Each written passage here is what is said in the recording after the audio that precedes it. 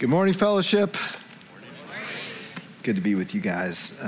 For those of you that I don't know, my name is Rob, and at Fellowship, if you're new, we have two teaching pastors, myself and Lloyd, and we switch off, so every other week, typically. While I'm here, Lloyd is at our Franklin campus and vice versa, and we're in this series on called The Promise, and it's our Advent series. It's our Christmas series, and it's been a little bit unusual. I've been enjoying it because it's allowed me to dig into parts of Scripture that I haven't studied in a long, long time. And what Lloyd and I have done is we decided, what would it be like if we covered some of the lesser known individuals in the genealogy of Jesus that we find in Matthew chapter 1. So that's what we have been doing. Turn in your Bibles, if you brought a Bible with you, to Matthew chapter 1. It's interesting to think about this. The first 16 verses of the New Testament are just a bunch of names. And, if you read the King James Version, this is the begats. So-and-so begat so-and-so who begat so-and-so, and this hard to pronounce name begat that hard to pronounce name. And we've been going through this, and the way it's laid out in Matthew is there are three sets of 14 names. So 14 names from Abraham, who was the father of the nation, to David, its best king, its most important king. 14 names from David to the time of the exile, which is the lowest of the lowest points in Jewish history. And then 14 names from the exile to the birth of Jesus Christ, which of course was the high point, not just of Jewish history, but of human history. And so what we've done is we've had 3 weeks in this Advent series, and we have taken one name from each of the three sections. 2 weeks ago, we talked about Obed, who was the baby son born to Ruth and Boaz, and the redeemer of Naomi's story, and this baby of hope. Then last week, Lloyd taught on Rehoboam, who was a bad king, but God used his story and all of its disruption and all of its selfishness and lack of wisdom as part of the redemptive story that led to eventually to the birth of Jesus. And this morning we're going to talk about Zerubbabel. Zerubbabel. You may not know much about him. Honestly, I didn't know much about him either until I dug in this last week. Look at Matthew 1, verse 12. This is where we are going to find his name. Now, this is the beginning of the last section from the exile to the birth of Jesus. And after the deportation to Babylon, Jeconiah was the father of Shealtiel, and Shealtiel the father of Zerubbabel. This is about 11 generations before Jesus Christ. And so this morning we're going to learn Zerubbabel's story, or for those of you that know a little bit about him, you're going to dig deeper and find out more about what he was all about. But what's interesting about this is how much Zerubbabel is connected to Jesus. I never realized it before I dug into it. There's some amazing connections between this man and Jesus Christ. And then there's some, I think, incredible application for us in this year, particularly for 2020. So there's so much hope for us in Advent of 2020 in the genealogy of Jesus Christ. And we're going to find that in Zerubbabel's story. So let's talk about this man. We have to start with his name. I kind of chose him because I like to say the name Zerubbabel. It's fun to say. Why don't you say it? In fact, say it after me. Zerubbabel. Zerubbabel. Now, I did some research. Some people pronounce it Zerubbabel. Probably the actual way it was technically perfect pronounced would be somewhere in between Zerubbabel and Zerubbabel, but that's hard to do, so I'm just going with Zerubbabel. And I've already gotten to say it like 5 times in the last 60 seconds, which is great. Now, by the way, I had somebody come up to me after the first service, and they spent the message counting the number of times that I said Zerubbabel, and it was 46. And I'm determined to beat it this time. But Zerubbabel means seed of Babylon, in the sense like offspring of Babylon. Maybe a simpler way to understand it is born in Babylon. That is a strange name for a Hebrew because Babylon was the enemy. The Babylonian Empire were the ones that conquered Judah, the kingdom of Judah, conquered Jerusalem, like burned it to the ground, leveled the temple. There's all kinds of things in the Old Testament and even prophecies in the New Testament about Babylon. It's just sort of like the symbol of evil is the city of Babylon. And here you have this individual in the line of Jesus, a Hebrew who's going to play a very important role, who turns out to be a hero in the story. And his name is Seed of Babylon. It's fascinating to me. Now, let me remind you a little bit of the history before we get to our primary text, which I'm not going to even tell you what that is yet because I want to do kind of a big reveal. But the Hebrew people, they were deported from Jerusalem. It's by Nebuchadnezzar, okay? King Nebuchadnezzar, we all know the story or heard the story, and this is, Daniel and all the others were taken. Now, what was going on then was the Babylonians, they weren't taking everybody from the land of Judah. They were taking the wealthy and those that had any kind of power or influence. It was all the elites of the nation that they just conquered. And the reason they would do that is you strip the nation of the people with the wealth, you strip the nation of the people that are in government and have power, military leaders, etc. There's no one left that has any sense of leadership that could, rebuild the economy and the country and possibly rebel against Babylon. And so that's how they would work this. So they took all the elite, and the king at the time of the attack and the exile was the grandfather of Zerubbabel. Now, they get to Babylon, and they're now forced to live in this place that they didn't want to be in. I mean, can you imagine if, I don't know, one of the China or Russia or, someone invaded us and just took us away and took us back to that, and all of a sudden we had to live there. We had to figure out our lives. And God speaks to them through the prophet Jeremiah after they arrived in Babylon. And you know what God says? He actually says, you're going to be here a while, 70 years to be exact. He says, but I want you to make yourself home here. In Jeremiah 29, he actually says, I want you to plant gardens, and I want you to give your children to marriage, and I want you to have a home here, and I want you to flourish. And then even more, he says, I want you to pray for the city that you are in, because when they are blessed, you will be blessed. He's saying, I want you to pray for your enemy and work for the good of the city where you live. And then he tells them this, and you don't have to turn there, I'll just put it on the screen, Jeremiah 29, verse 10. For thus says the Lord, when 70 years are completed for Babylon, I will visit you and I will fulfill to you my promise and bring you back to this place being Jerusalem. That's where Jeremiah was writing from. For I know the plans I have for you, declares the Lord, plans for welfare and not for evil, to give you a future and a hope. Then you will call upon me and come and pray to me, and I will hear you. You will seek me and find me when you seek me with all your heart. I will be found by you, declares the Lord, and I will restore your fortunes and gather you from all the nations and all the places where I have driven you, declares the Lord, and I will bring you back to the place from which I sent you into exile. So here's the message. While they're in Babylon, Jeremiah says, look, I want you to make the best of this. Work for the welfare of the city, but remember it's not your true home. You're eventually going to be going back to Jerusalem in 70 years, and there you will seek me with all of your heart, and I will restore. It was during those 70 years that King Jeconiah, who was the last king of Judah, had a son named Shealtiel. Shealtiel grew up and had a son named Zerubbabel, born in Babylon. So Zerubbabel was a Hebrew born in the royal line who was raised to have as much comfort as they could probably have in this place. He was a descendant of King David, but he had never been to the land of his ancestors. He was the rightful king of Judah. Had there been a king at that time? Of course, there was not. But something unusual happened near the end of 70 years of exile that God knew about ahead of time, but the Hebrews could not have predicted. And that is the Persian Empire emerged. They conquered the Babylonians. And so now the Babylonians are no more and the Persians are in control. And guess what? They have a different philosophy about the nations that they conquer. And so they tell the exiles, you can go home. You go back to your homeland. You don't have to stay here anymore. And sure enough, right on time, 70 years that Jeremiah prophesied, the first group of Hebrews leaves Babylon to go back to Jerusalem, the promised land.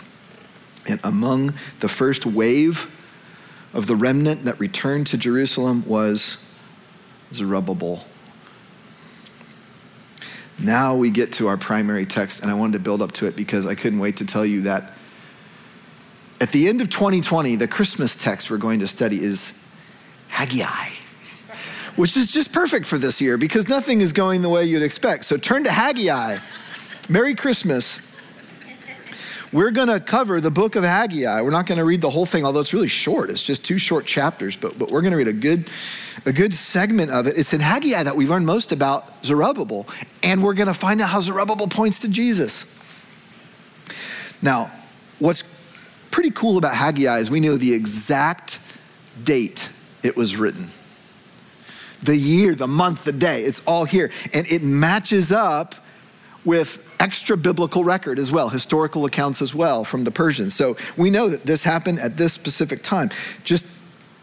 Before I read the first verse, let me just put this in context for you. This was written about 10 to 15 years after Zerubbabel and the first wave returned to Jerusalem. The king of Persia had appointed Zerubbabel governor of the area. Now he's still under Persian rule. They were not a sovereign nation by any stretch. But Zerubbabel, the rightful king, was now the governor under the authority of the Persians. And Haggai comes to them after about 10 or 15 years of them being in the promised land again, and things were not going well. And this is what Haggai says. Look at verse 1. In the 2nd year of Darius the king, in the 6th month, on the 1st day of the month. This was about late summer, fall of BC 520. The word of the Lord came by the hand of Haggai to the prophet, to Zerubbabel, the son of Shealtiel, governor of Judah, and to Joshua, the son of Jehozadak, the high priest. Thus says the Lord of hosts, these people say the time has not yet come to rebuild the house of the Lord. Then the word of the Lord came by the hand of Haggai the prophet. Is it a time for you yourselves to dwell in your paneled houses while this house lies in ruins? Now, therefore, thus says the Lord of hosts, consider your ways. In other words, think about your life, how it's going right now. And listen to this. You have sown much and harvested little. You eat, but you never have enough. You drink, but you never have your fill. You clothe yourselves, but no one is warm. And he who earns wages does so to put them into a bag with holes. Pause right there. It's just such a beautiful description. It's a terrible description.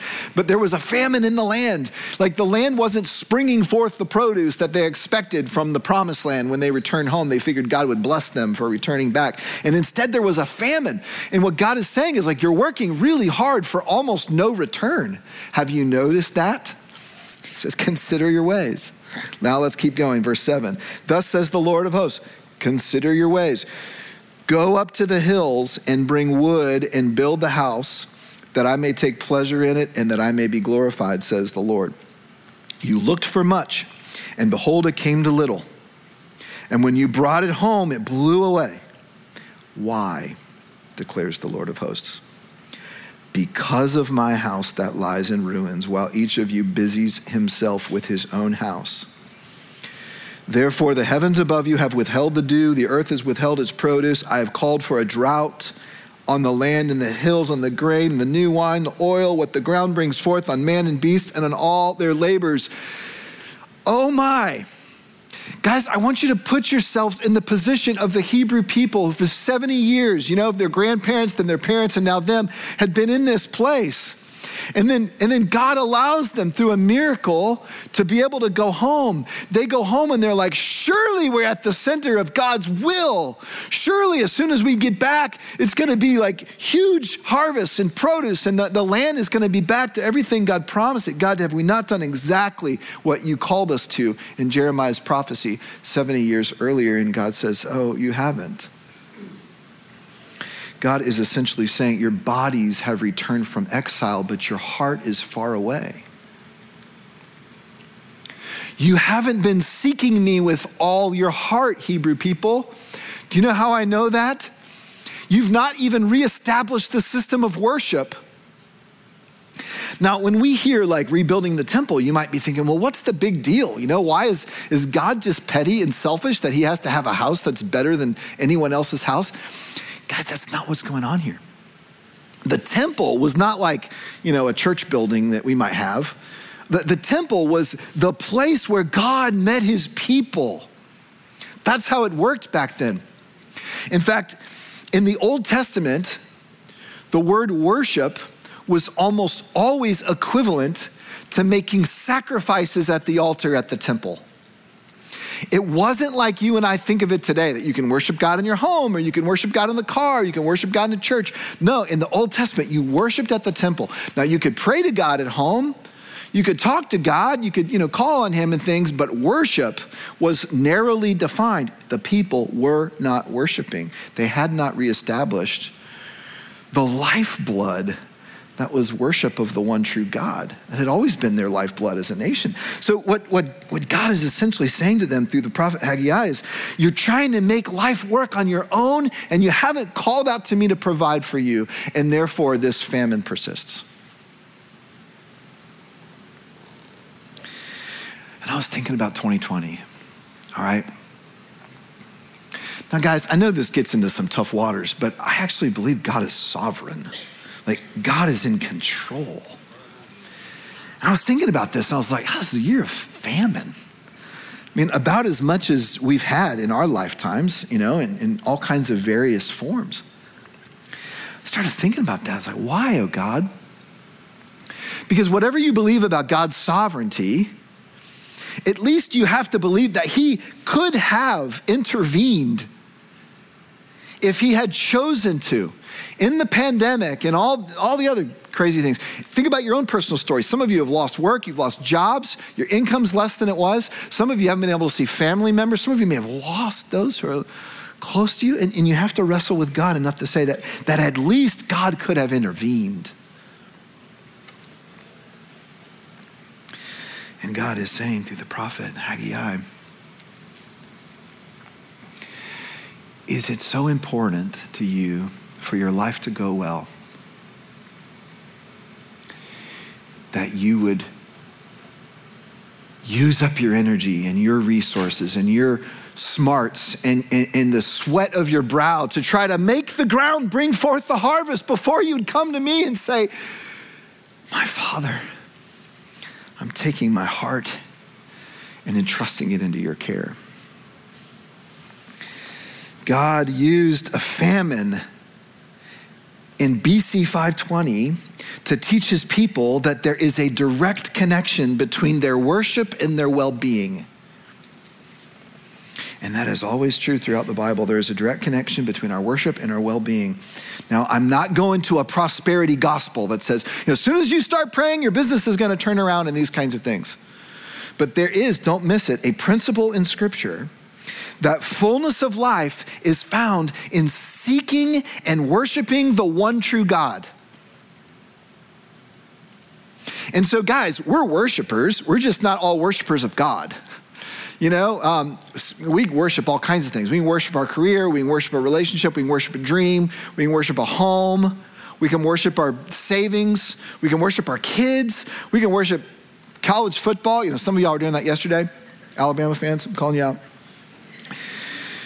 That's, in a sense, it's worship, because what you're doing is you're saying, listen, my sincerest hope and joy lies in this person or this thing or this career or this relationship or this savings, this sense of security. Fullness of life, men and women, is found in seeking and worshiping the one true God, who is the only life source who can actually meet your needs. And so the message coming through the prophet Haggai to the people of God is two parts. There is a diagnosis and there is a prescription. Diagnosis is this: your heart hasn't returned to me. You're not experiencing fullness in the land because you're not seeking fullness from me. In other words, the diagnosis is you're trying to have the promise without seeking my presence. And guys, I was thinking about Williamson County, and it's, few of us were born here. I moved here from other places. Some of you moved here from California, you moved here from Florida, you moved here from Michigan, you moved here from all other places. And I don't know all the circumstances of why you moved here, but I know it had something to do with, I think life is better in Tennessee. It's closer to my grandkids, or the cost of living's better, or I like the culture, I like the area, it's pretty, or it's a different political environment, or whatever it is. I can start my business here and flourish, et cetera, et cetera. Nothing wrong with that. Nothing wrong with that at all. But how many times do we try to have the promise without seeking God's presence?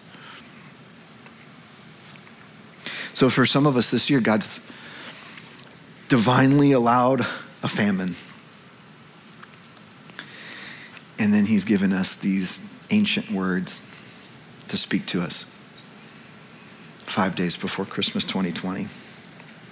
The diagnosis, you're trying to have the promise without seeking my presence. What's the prescription? Rebuild the temple. In other words, prioritize your relationship with God. Live out what Jeremiah had called them to 70 years earlier. Seek me with all your heart, God says through Jeremiah. Another way to think about it, for these Hebrews, it was like the rebuilding of the temple was going to serve to reorient their heart. That was the reason they were to rebuild. What really needed to shift their heart? They rebuilt the temple in order to reorient their heart. And I want you to see how they responded, because this is one of the fairly rare times in Scripture where the people obeyed God wholeheartedly. Like they heard the words and went all in. Look at verses 12 to 15 of Haggai chapter 1. Then Zerubbabel, the son of Shealtiel, and Joshua, the son of Jehozadak, the high priest, with all the remnant of the people, obeyed the voice of the Lord their God and the words of Haggai the prophet as the Lord their God had sent him.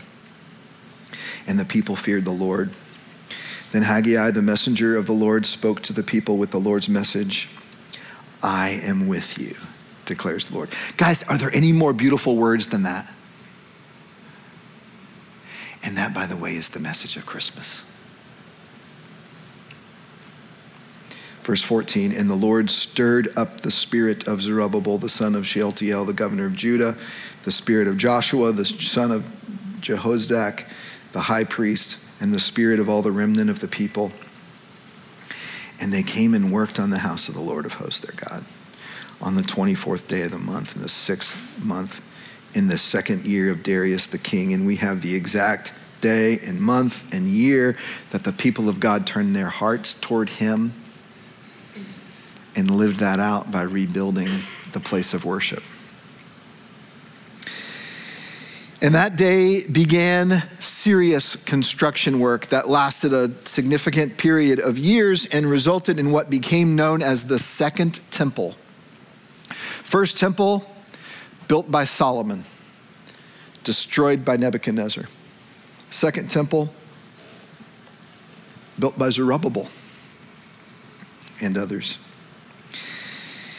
About 500 years later, the Second Temple was expanded and refurbished by Herod the Great. That happened just before the birth of Jesus. And so this temple, this Second Temple, became the place where God himself came in the person of Jesus Christ. This was the place where Jesus did much of his teaching. He did a number of miracles. This is the place where Jesus threw out the money changers, and Jesus invited everyone who would listen to come to him to find God. Now go back 500 or so years, 520 BC, the building of the temple, and at the very center of this very significant moment of Jewish history was Zerubbabel, the man born in Babylon who obeyed God's call to leave Babylon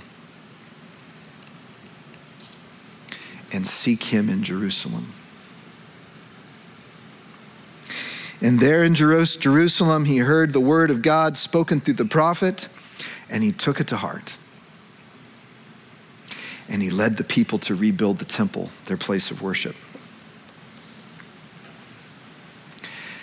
That's about all we know of Zerubbabel. That's enough. Virtually everything we read in the Old Testament about Zerubbabel is connected to the rebuilding of the temple. The most important thing of all to know about Zerubbabel is not even his obedience and not even the way he served a significant purpose at that moment of history. The most important thing to know about Zerubbabel is his life foreshadowed Jesus Christ.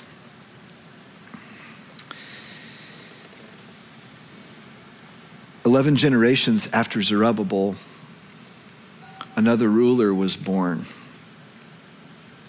The one who fully represented God and his kingdom, the one who did the work the Father told him to do.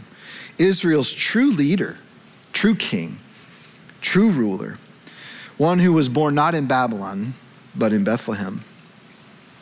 But like Zerubbabel, he gave his life to build a temple.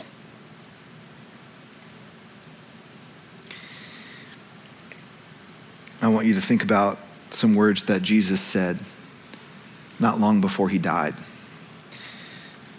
We find them recorded in the book of John. We'll put them on the screen. So the Jews said to him, "What sign do you show us for doing these things?" Jesus answered them, "Destroy this temple, and in 3 days I will raise it up." The Jews then said, "It has taken 46 years to build this temple, and you will raise it up in 3 days?" But he was speaking about the temple of his body. When therefore he was raised from the dead, his disciples remembered that he had said this, and they believed the scripture and the word that Jesus had spoken. Leave that up there for a minute. What is a temple really? You know, it's the house of God. It's kind of an intersecting point between heaven and earth, between God's space and human space. It's the dwelling place of God is the simplest way to understand that. What was Jesus? Who was Jesus? The dwelling place of God, his body, the incarnation, where God himself came to earth. Oh my goodness, you see, the ultimate temple is the body of Jesus Christ. And now, according to the New Testament, we're the body. Like, we're the body of Jesus. We're told that a dozen times in the New Testament. And then in one particular time in 1 Corinthians chapter 6, verse 19, Paul says, listen, you are a temple. Your body is a temple of the Holy Spirit, which is God. God himself lives in you if you've put your faith in Jesus Christ. You're a temple. You see how all this is connected? Now, I want to connect Jesus and Zerubbabel a little bit more. You can go ahead and remove those verses if you can. And I just want to read some things to you, some thoughts that I've had about Zerubbabel and Jesus. Just listen to this. Zerubbabel left a place of relative comfort, Babylon, to come to Jerusalem. Jesus left a place of ultimate comfort, heaven, to come to earth. Zerubbabel rebuilt a temple destroyed by the strength of an enemy army. Jesus rebuilt a temple destroyed by the sinfulness of the human heart. Zerubbabel built a place where people could come to God. Jesus was the place where God came to us. Zerubbabel restored a broken temple. Jesus restored a broken creation. Zerubbabel began the work of the temple, was faithful until it was completed. Jesus has begun a work in you and will be faithful until it is completed. And if we were Baptists, that is the time that you would say amen. Thank you. Okay. So here's the lesson. We'll put this on the screen. The lesson of all of this morning is this. Like Zerubbabel, Jesus came to rebuild what was broken, and that has everything to do with you.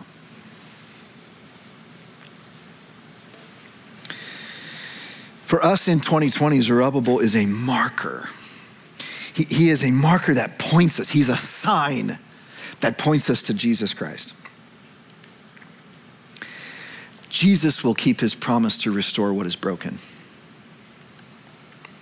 He will rebuild what is broken, and that starts with you. That starts with me. That starts with us. When we think about Jesus coming to bring peace on earth, and by the way, of course, peace means wholeness. It means completion. It means like the puzzle being put back together. It doesn't just mean the absence of conflict. It means the presence of completion, the presence of wholeness. When we sing about Jesus coming to bring peace on earth, I don't know about you, but I'm usually thinking of all the stuff out there. It's like, oh, peace on earth, holy cow. Yeah, political conflict, military conflict, disease, God, come, Jesus, come back, bring peace on earth. How often do we think of the brokenness right here?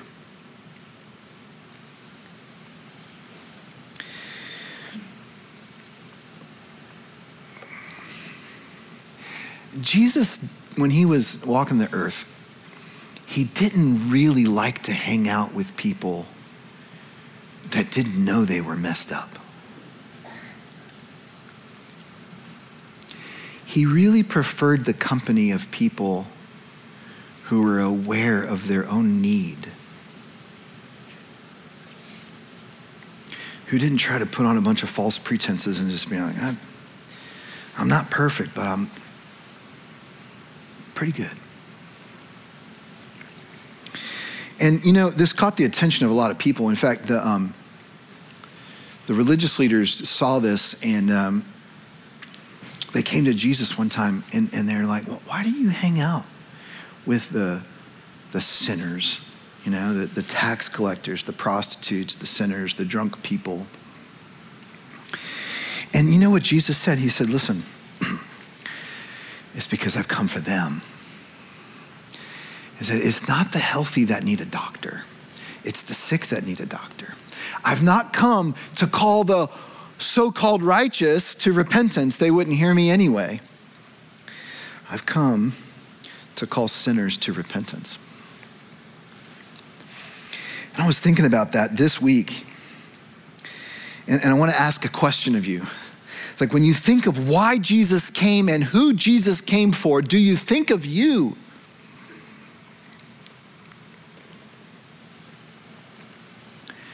If you do, then you are right.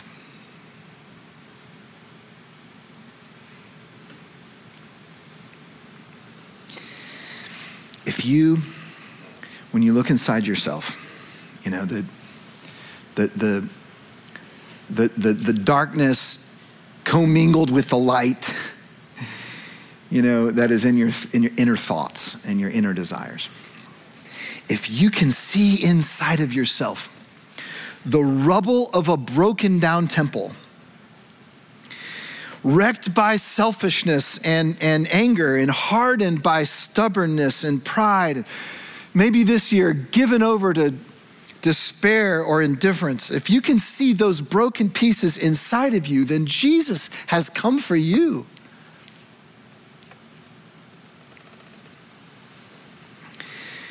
Jesus has come to restore what is broken. He has come to rebuild a temple. And the temple he has come to rebuild is you and me.